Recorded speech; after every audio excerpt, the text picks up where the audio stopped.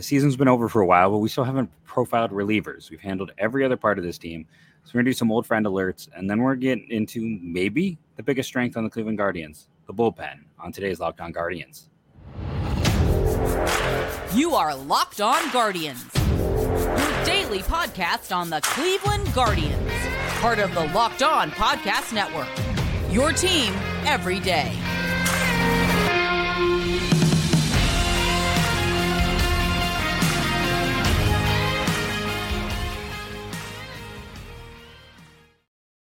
Hello, everyone, and welcome to Locked On Guardians. I'm one of your two hosts of the show. Today's episode is brought to you by BetOnline. BetOnline has you covered this season with more props, odds, and lines than ever before. BetOnline, where the game starts. As mentioned, I am Jeff Ellis, formerly wrote for Scout 24/7, Indians prospect / baseball insider back in the day. Now I do this and have for as we approach 900 episodes. I'm Justin Latto, another co-host, and I am currently, for the time being, the manager of Guardians Baseball Insider. If you're a follower or a fan of that, we had an announcement last week about that. But, yeah, go to Twitter, check that out, and I'll be having some new resume things to, I guess, announce in January. But for now, I'm here with Jeff, and I'll be here with Jeff continued. But for now, I manage GuardiansBaseballInsider.com as well. Yeah, it's like I said, that is always going to be a special place in my heart. It is. I had written a few things before then, but that was definitely where I got started. But let's do some old friend alerts. There was quite a few over the weekend. The most minor one was probably Bradley Zimmer to the Dodgers. The thing I will say is, well, Bradley Zimmer's a great defender. He has struggled offensively, but there is a world where he could get some time for the Dodgers this year. Being something not dissimilar to what Cody Bellinger was the last 2 years, like an 80 runs created plus and plus defense and some power. The last 2 years, Cody Bellinger and Bradley Zimmer have been dissimilar because Bradley Zimmer struggles to even get to an 80 runs created plus, but I think there's some similarity in the profile, and it's crazy for all of the Dodgers minor league depth. It's almost all pitching. Michael Busch is their left fielder / second baseman. Andy Pages is, I think, first base only. But they don't really have the pieces. So Bradley Zimmer's got a chance to play for them. Yeah. It's funny because I think Zimmer's best outcome when they drafted him was probably some of Bellinger's good years, right? That's what everybody was hoping Bradley Zimmer would be. I don't know what they'll do. I mean, if Andy Pages is up with them this year, he can play the outfield. He just doesn't have the range. He has a great arm.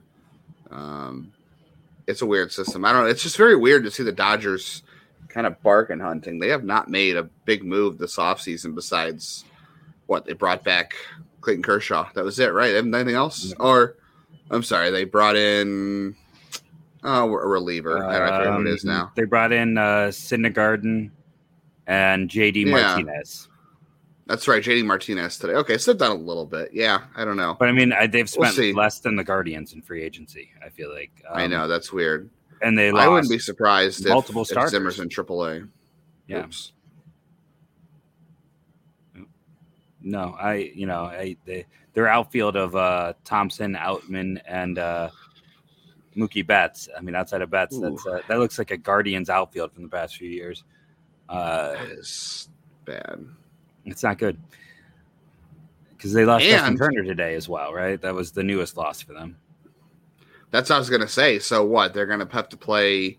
I guess Miguel Vargas will play third base for them now, which isn't necessarily a bad thing because I like Vargas a lot, but it's just so weird. I know they're probably waiting on the Trevor Bauer situation to resolve itself before they do anything, but it is just it's just weird to see Cleveland outspend Los Angeles. I don't know. I wouldn't be surprised though if Zimmer's in AAA this year. Like you said, him getting into an 80 weighted runs created plus or 85 would be like a major win at this point. He was so bad last year. You look at his numbers, he was awful. He couldn't hit anything. It was probably his worst offensive year ever. Yeah, really bad. No, I agree. And they, we'll see. Maybe they'll trade for someone like Michael Taylor if Kansas City is settling off, if they can find someone who at least provides 1+ skill. But yeah, the Dodgers are in a weird place. Speaking of people who can't hit, Austin Hedges got $5 million for the Pirates, whose whole approach seems to be sign Cleveland's former catcher. here's the thing I will say is a year ago, Roberto Perez is made of tissue paper, and he lasted a month. But Perez had a much higher offensive ceiling. Hedges is I feel like Hedges and Perez are probably equal at this point in terms of defense, but I think they, want some veteran leadership as well. They've got Endy there, who's going to spend some time at catcher, but this gives them, someone to kind of show him the ropes and go through with him. It's not, I don't know if I'd say it's a smart move, but it's not a bad move for the Pirates. He fills a lot of what they need as just a young developing team. But for everyone who thought that Hedges wouldn't get anything at all, he got $5 million. He got more than he made last year. He made $4 million in his last arbitration year last year, and he got $5 million this year. So the going rate for a catcher who is healthy and is somewhat competent defensively clearly is $5 million, because there's no offense to speak of with Austin Hedges, and the defense regressed a little last year, but it's still, good enough to play most days, and not surprised that's the role he ends up in. Obviously, Cleveland was not giving him $5 million to come back and back up Mike Zunino for $1 million less than what Zunino got. But I don't know. It is a similar situation, though, right? He is going to go and keep the seat warm for Endy Rodriguez, and then if he does well, he'll get traded to a team that needs defensive help or something. And if not, he'll just cede the position to Endy at some point. And I guess Henry Davis probably won't be up this year for them. I would guess not, but maybe. I don't know. I guess Pirates fans should hope that he is, because that means things are going well. But best case scenario, Hedges gets traded. And then worst case scenario, if he's as bad as he was last year, I don't know. Next year, I was looking at a minor league deal. Here's the real question, though, is Mike Zunino the Pirates catcher next season? Yes. I hope not. Because if Mike Zunino is the Pirates catcher next season, that means he did not have a good season for the Guardians. So he's going to have a really good season, and then he's going to be the Pirates splurge as their core starts hitting the big leagues. That would be weird, because next year Endy Rodriguez should have that job for them full time. Same with Bo Naylor in Cleveland. So that would be weird. They're going to be the DH / backup. Oh, geez. Kind of his role for Cleveland. He's going to be. I think one day we should really make a list of how many ex-Cleveland players have wound up in Pittsburgh over the last 5 years, because you can go back to the Jordan Luplow trade and just go from there. Does Ben Gamel count? Yeah, he played 5 games in Cleveland, right? I think just about 5. Did he actually? Yeah, he was on the roster right before they let him go. He was on the opening day roster, so everybody for some reason always cares about the opening day roster. You get out of spring training and you see the opening day roster, and everyone makes a big deal out of it. And it's do we forget that by September the roster is going to be totally different? Look at last year. Bobby Bradley, Yu Chang, Bradley Zimmer, Oscar Mercado were all on the opening day roster last season. All of them are now with different organizations. Some of them are even in an organization, and the team went to the playoffs without them. But so Ben Gamel was here on opening day. That was that 2021? Was Ben Gamel on the roster? I think it was 2020, wasn't it? No, that was the COVID year, and that was Domingo Santana was on that roster, and Delino DeShields. I think it was 2021. Right. Yeah, because it was 2 years with the Pirates, right? Yeah, so I think you're right. 2021. 11 games, way back, you've got 17 plate appearances. If you really want to dig down, look. And he actually had an okay year a year ago. Not great, but as a backup, it's fine. He did. He was pretty awful for Cleveland, and then he got to. It was for a couple games, but he got to Pittsburgh. He was actually not bad. So I think one show this offseason we're going to have to dedicate all the time to all the ex-Cleveland players that made it to Pittsburgh. Because that could be a whole show. it honestly could be. And then quickly, last one, Michael Brantley returned to Houston. This one just amused me because, Houston chased Dalton Varsho again. I'm with what assets, unless you're trading a starter. But, Arizona doesn't need starters. They chased Sean Murphy again with what assets. And after chasing and having no luck chasing these guys that never really made much sense, they circle back around and sign Brantley to essentially be their DH and to hope that he can come back healthy. Did the Astros get better this offseason? Did they? I don't think they did. They lost. Yes. They brought. They replaced Gurriel with Jose Abreu, but they lost Verlander. Yeah. Gurriel and Mancini for Abreu is, they upgraded there. They got worse at catcher by losing Vasquez, and losing Verlander to me is huge. And not replacing Vasquez. Yeah, and they haven't replaced that. So the weakness at catcher and the weakness at the top of the rotation, replacing a Verlander is an impossibility. They have good depth, but I think they are weaker right now than they were when the season started. Yeah. Hot take. Who knows if Brantley will be healthy? I hope Brantley's healthy just for his sake, but I don't know. There were people out there who were. There was, I feel like there wasn't a lot of interest in Brantley all along. There was not a lot of people who were connecting the dots to him to going anywhere. Jim Bowden randomly tried to throw out that Cleveland would be interested in him, and I'm like, we haven't heard that at all, and I don't even know what at bats he would take here. So that didn't make a whole lot of sense to me. Didn't make any sense to me either. Now is a perfect time, though, to make some sense. Take a quick ad break, talk about some of the fantastic people who help sponsor this show on today's Locked On Guardians. And we're going to come back and get into relievers. It's the last part for us to review, but our first sponsor are the good friends over at Bet Online. You know them, you love them. They've been with us for almost 3 years now. I mean, Bet Online has been an ardent supporter of Locked On Guardians and the MLB side of things. I'm not going to do the ad read, though. Who wants an ad read? Who wants boring or dry? I'm going to go see what's going on at the website right now. Odds to win the American League. By the way, we said the Astros got weaker. They are still plus 250, best odds. That's even after Rodon signing with the Yankees. Blue Jays at 750, Mariners at 800. And here's a crazy one to me. The White Sox plus 1,200. They're tied with the Rays and the Rangers. One of those to me is not like the other. That would be the Rays. Those other two teams, I'm not seeing that. Guardians are tied with, or Guardians on their own, just barely ahead of the Red Sox. All on Bet Online.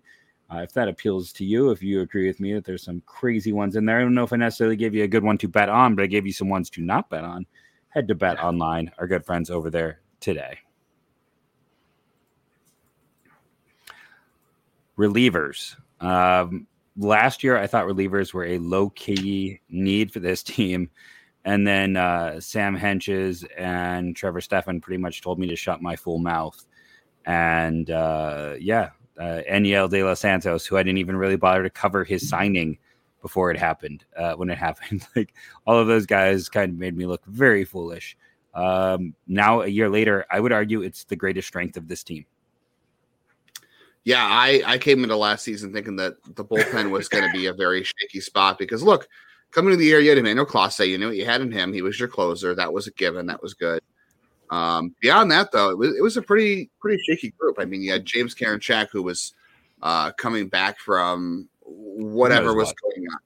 Yeah, who knows what, sticky stuff or just a confidence issue. I don't know. But he had a bad second half. He was pretty much banished to AAA to try to figure out what was going on with him. Nick Sandlin was hurt to end the year, which he also ended this year hurt, unfortunately, too. So that's another question mark. You had he was hurt the year before that and the year before that. Yeah, it's starting to look kind of shaky. You had Anthony Gose, who had never pitched a season in his life in the majors outside of a few appearances. You had Brian Shaw, who was brought back for however much millions he made, which, that almost went out. I think over five, I believe. Yeah, so you just had this group that, like you said, De Los Santos didn't even start the year with them last year. I mean, you just had a group that nobody really knew they were going to do it. Like, Emmanuel Clase was the only guy I think you really had any confidence in what he was going to do. And how are you going to get the ball to that guy if you don't have anybody in front that you really feel good about, right? But credit to Cleveland and credit to the guys in the bullpen. They did a great job. And the only thing that, bullpens are so volatile year to year. You can get good performance out of guys 1 year and they may be terrible the next. It's just, things happen. So we'll see. But Eli Morgan was a very good reliever for them most of the year. He had some hiccups throughout the year. Brian Shaw had, pockets where he was serviceable and then for the most part was not. And then Nick Sandlin was good when he was healthy. Well, I shouldn't say good because he got banished to AAA to figure out his control issues too. But Man, you want me to give you some names that pitched out of the bullpen for Cleveland this past year that would surprise you? Sure, go ahead. I think there's probably a few I've forgotten or intentionally forgotten. Well, there was Alex Young, who pitched exactly a third of an inning for Cleveland this year. For the Giants. He was, surprisingly. He pitched at the end of 2021 for them, and I was like, wow, I never want to watch this guy pitch again. He was so bad to watch. Northeast Ohio kid. Yeah, he was born in Westlake. I don't think he spent a lot of time here. I think he went to high school somewhere else. I don't think he was just born here. But Ian Chabot pitched an inning and a third. He went on to be a good reliever for the Reds or the Dodgers at some point? Like he had a pretty solid year there. Did he? I thought he just bounced around. I think he had a few good innings for either the Reds or the Dodgers. I'm not going to look because this is not Locked On Dodgers or Locked On Reds, but he had a good few moments for somebody. 34 innings, ERA over nearly 5, a FIP of 3.03 though. So maybe ran into some bad luck. High strikeout, high walk rates. Yeah, for the Reds. Logan Allen, not the prospect Logan Allen, the older Logan Allen. He pitched out of the bullpen for 6 innings. We all know how that went. Tanner Tully pitched 6 innings out of the bullpen this year. Anthony Castro pitched 13 innings out of the bullpen. Speaking of Bradley Zimmer. Yeah, speaking of Bradley Zimmer, that was the Zimmer trade. He is now with Baltimore, I think. And then Johan Ramirez. Tully is over in the KBO. No, Yankees. I'm sorry. He signed with the Yankees last week. Okay. Yeah, so that's where he went. And then Johan Ramirez, speaking of Pirates being Cleveland players being picked up the Pirates, he pitched 2 innings, and Johan Ramirez is now on the Pirates. And then, you had Sandy Leone and Ernie Clement made pitching appearances. And Ernie Clement just passed through waivers back with the Oakland side note. We brought that up on the show last week. Should have brought him home. Just kidding. I love Ernie Clement, though. But, yeah, those are some of the names that, you might have forgotten about the pitch in the bullpen this year.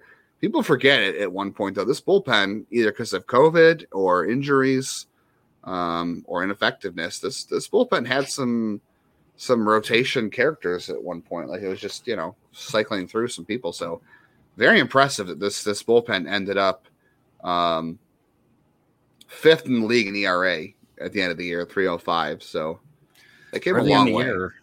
They were leaning on Morgan so hard, and one could make the case that he was, the clear number 2. But it's exactly what you kind of talked about there. It's the fact that, at the start of the year, 99 was in the minors, still trying to figure it out. He didn't pitch for, the first 2 months of the year. Well, he was hurt first, too. I know he was hurt, but, we never really got the exact hurt. It was was it a mental hurt? Was it physical hurt? I know it was the elbow. Yeah, he had a strained back or whatever it was. Yeah. Mm-hmm. There was an actual injury. Last year was the injury. The spring training, he did hurt himself in spring training this year. So he had, but he didn't pitch for a while, and then it was June. He didn't pitch till May or June, right? He missed a few months to start the year. But you had that. Henches was still figuring out kind of exactly what he was as a reliever. Trevor Stephan was, harnessing his stuff. It was earlier in the year. And Sandlin was honestly awful at the start of the year. Mm-hmm. He was not good at all, and he kind of had to get the ship righted down in the minors as well. But then, a week. Was it? It felt like it was, it was maybe just a little more than that. Less than it was a month, short because he came back because of an injury. There was somebody got hurt and they had to bring him back. They had no choice. So I don't think he really had much time to figure it out. Yeah, I guess he was effective. But yeah, they turned what I thought was going to be an area of need and what I threw at the beginning 2 months or so looked like a bad situation into just now I look at this team. It's okay, if Cody Morris is going to work out of the bullpen, then your bullpen is already set for this year. That is 8 arms right there. That is the situation with this team. They don't have even a spot to. I know you've been a fan of Andrew Chafin and trying to sign someone, but I don't even know how they fit a reliever on right now, just based on where they are in terms of the 40-man and just their relief pitching in general. Still, if there's a deal to be made with someone like Toronto who could use relief depth, or Arizona, I'd still love to see something happen to maybe trade from that strength. Maybe if it is that Nick Sandlin's always beat up, that try to sell him at a peakish value right now where he looked really good in the second half. Yeah, he was good in the second half. I would be a little bit concerned though trading from this group because, like I just said, and as well as I do, bullpens are volatile and things don't always carry over to year. Guys, struggle with certain things, and your bullpens also are full of guys that didn't have the command to start, whether it was just mechanics issue or whatever it is. Obviously James Karinchak never spent a day starting in the minors. They drafted him and put him right in the bullpen. Trevor Stephan was a starter in the minors, but had command issues. Sam Hentges, we saw, had command issues. Eli Morgan is a different profile. I don't know about De Los Santos. They unlocked something there. He was a starter until he got here, right? Wasn't he mostly a starter with Philadelphia? De Los Santos?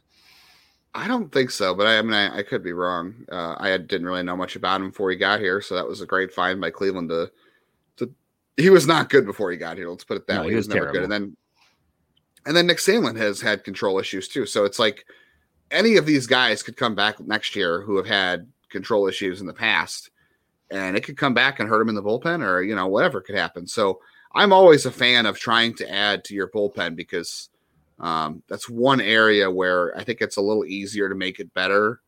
I think signing free agent relievers is kind of a fool's move. I like the idea of like Chafin or somebody else out there, but this team has not really signed any free agent relievers. If you look back, I know Brian Shaw was technically a free agent, but we know how that went. Boone Logan. That was a terrible signing. Logan Boone is someone else. Feels like he should be out there. I'm sure. Side note, Aniel was a starter through 2019. So he was a starter until the COVID season. Right. So you've got, 4 guys in your bullpen that were starters if you want to include Morgan. So that's how bullpens always end up being a makeup of, and there's extremes year to year. So I'm always a fan of trying to go out and find somebody to bolster your bullpen somehow, because it's one of the easiest way. Like if it's a strength, if you can't add to your rotation, if you can't add to your lineup, what's the best thing you can do, right? Run prevention. If you can't go out and score more runs, go out and get better at run prevention. And I think bullpen is the one way to do that. I think we've seen a lot of teams, even at the deadline, who have good bullpens, they go out and add a reliever because, if you can't upgrade other areas of your roster that you really like to upgrade, go out and improve run prevention. I think just to go out and safeguard themselves from any regression. Because look, it's still a young bullpen. Clase is 24. Karinchak he's got experience, but he's 27. Yeah.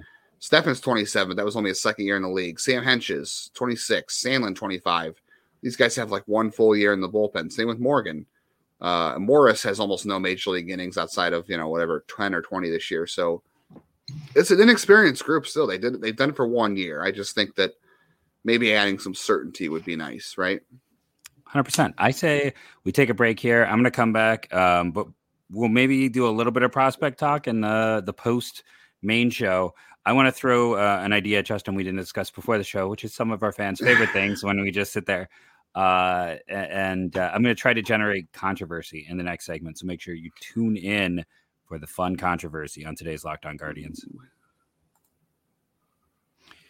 Okay, so my controversy here is I'm gonna do something weird. I'm gonna throw out a letter grade. Normally, I hate the idea of letter grades, but I'm gonna throw out a letter grade on every player, and you're gonna tell me if I am being, since I'm a teacher, and it's nearing the end of trimesters for some areas or semesters, you can tell me if I'm being a mean teacher or a fair teacher. So Emmanuel Clase on this past year, I would give him like an A+. I know we don't put A+ on report cards, but I think there's nothing to quibble with Clase. Is that a wrong assessment? No, I think you have to give him a 99 out of 100 at the very least. Yeah. Good old 99. Karinchak. 99. This is why. See, because, and again, for people who don't know about my pronunciation issue, it is a very common dyslexic issue where we get so in our own head that like everything lives in there at the same time. So I can hear like 5 different pronunciations in my head and I can't fight through them. So for 99, I give him an A-.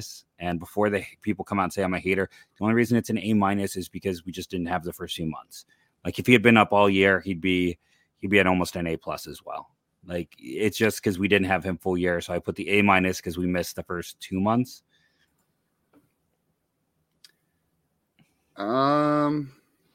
Yeah, I guess you have to. I mean, the walk numbers are still scary, but it's hard to argue the effectiveness. There's no numbers on there besides the walk rate that suggests that he had anything better than anything worse than that. So I was looking for reasons. People say you're a hater, and I'm not a. I've been a big fan of his talent for a while. It's just I don't know. I'm always waiting for other shoe to drop with him. I suppose sometimes with that command issue. Yeah, command is always scary. Like that is always going to be something that makes me scared of a guy. But I think, like I said, it's the missing a significant chunk of the year is the only reason he's not higher. Mm-hmm. Even though he still ended up 3rd in the bullpen, probably in innings, 4th. Maybe not. Now that I'm looking at the list, he was actually quite a bit further down than I expected. He had Morgan and De Los Santos and Stephan threw a lot of innings, and he actually finished below Sandlin, despite the fact that Sandlin spent a week in the minors. Okay, go on. Yeah, so he only had 38 games. So next up, Stephan, I give an A. I felt like he was solid pretty much start to finish. A few hiccups in there, but especially where he came from. And I think he was second on the team in relief appearances as well. And, I mean, worth nearly 2 WAR as a reliever is pretty fantastic always. So I give him a solid A. Yeah, I don't think you can do it. He saved that bullpen. Let's be honest. Trevor Stephan was Manuel Clase was an all-star, deservedly so. But I think Trevor Stephan did the heavy lifting this year. Without him, this bullpen could have been in mass disarray. His development this year was a major part of why this bullpen was a strength. So he got a well-deserved A. Hentges, I also give an A to. Stephan was 66 appearances. Clase was 77. Hentges was 57 appearances. Solid lefty, got better as the year went on, was there from the start, and just kept getting better. If I was doing first half, second half, it'd be like A+ in the second half, and the first half would have been a B. Maybe C+, B-. But over the course of the full year, I think he is an A to me as well.